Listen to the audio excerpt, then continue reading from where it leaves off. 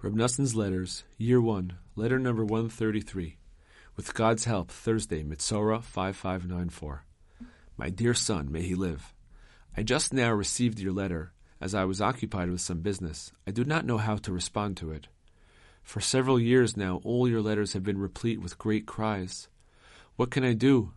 This is how God created human beings, to be constantly tested and embattled every moment of every day. As our sages said, Sukkah 52a, a person's evil urge is renewed in him every day, and if the Holy One did not help him, I have already given you a lot of encouragement in accordance with what I received from the Rebbe. Study these lessons again and again.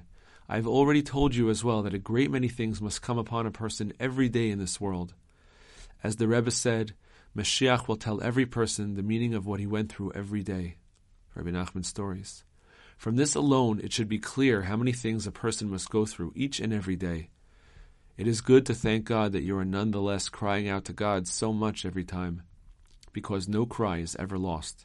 Zohar 2, 100b. May you be worthy of fulfilling the Rebbe's words in their plainest sense and express yourself before God every single day, just as you scream to me in your letters. Verbalize these words daily in speech between you and your Creator. Without a doubt, it will help you tremendously in this world and the next, eternally. Outside of this, I do not have a single piece of advice to give you. Just know and remember that, praise to the living God, we have someone to rely on, as you know, my dear son. With this power, you can constantly express yourself before God and pour your heart out like water before Him. You can also comfort yourself and bring yourself to joy over the incredibly great, holy, and awesome power of the Rebbe. If I had not had these things to console me in my desolation, I would have perished long ago, God forbid, because you would not believe what I have endured.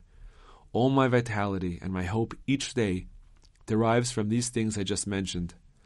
I offer thanksgiving for the past, that no matter what else, at least we have been able to be in the Rebbe's portion.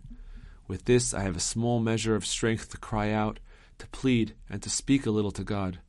Sometimes my heart opens up and I can really express myself. Just when I said, my foot has slipped, your kindness, God, sustained me. Psalms 94:18. And I am worthy at least of feeling His great and eternal loving kindness. Finally, I danced for joy.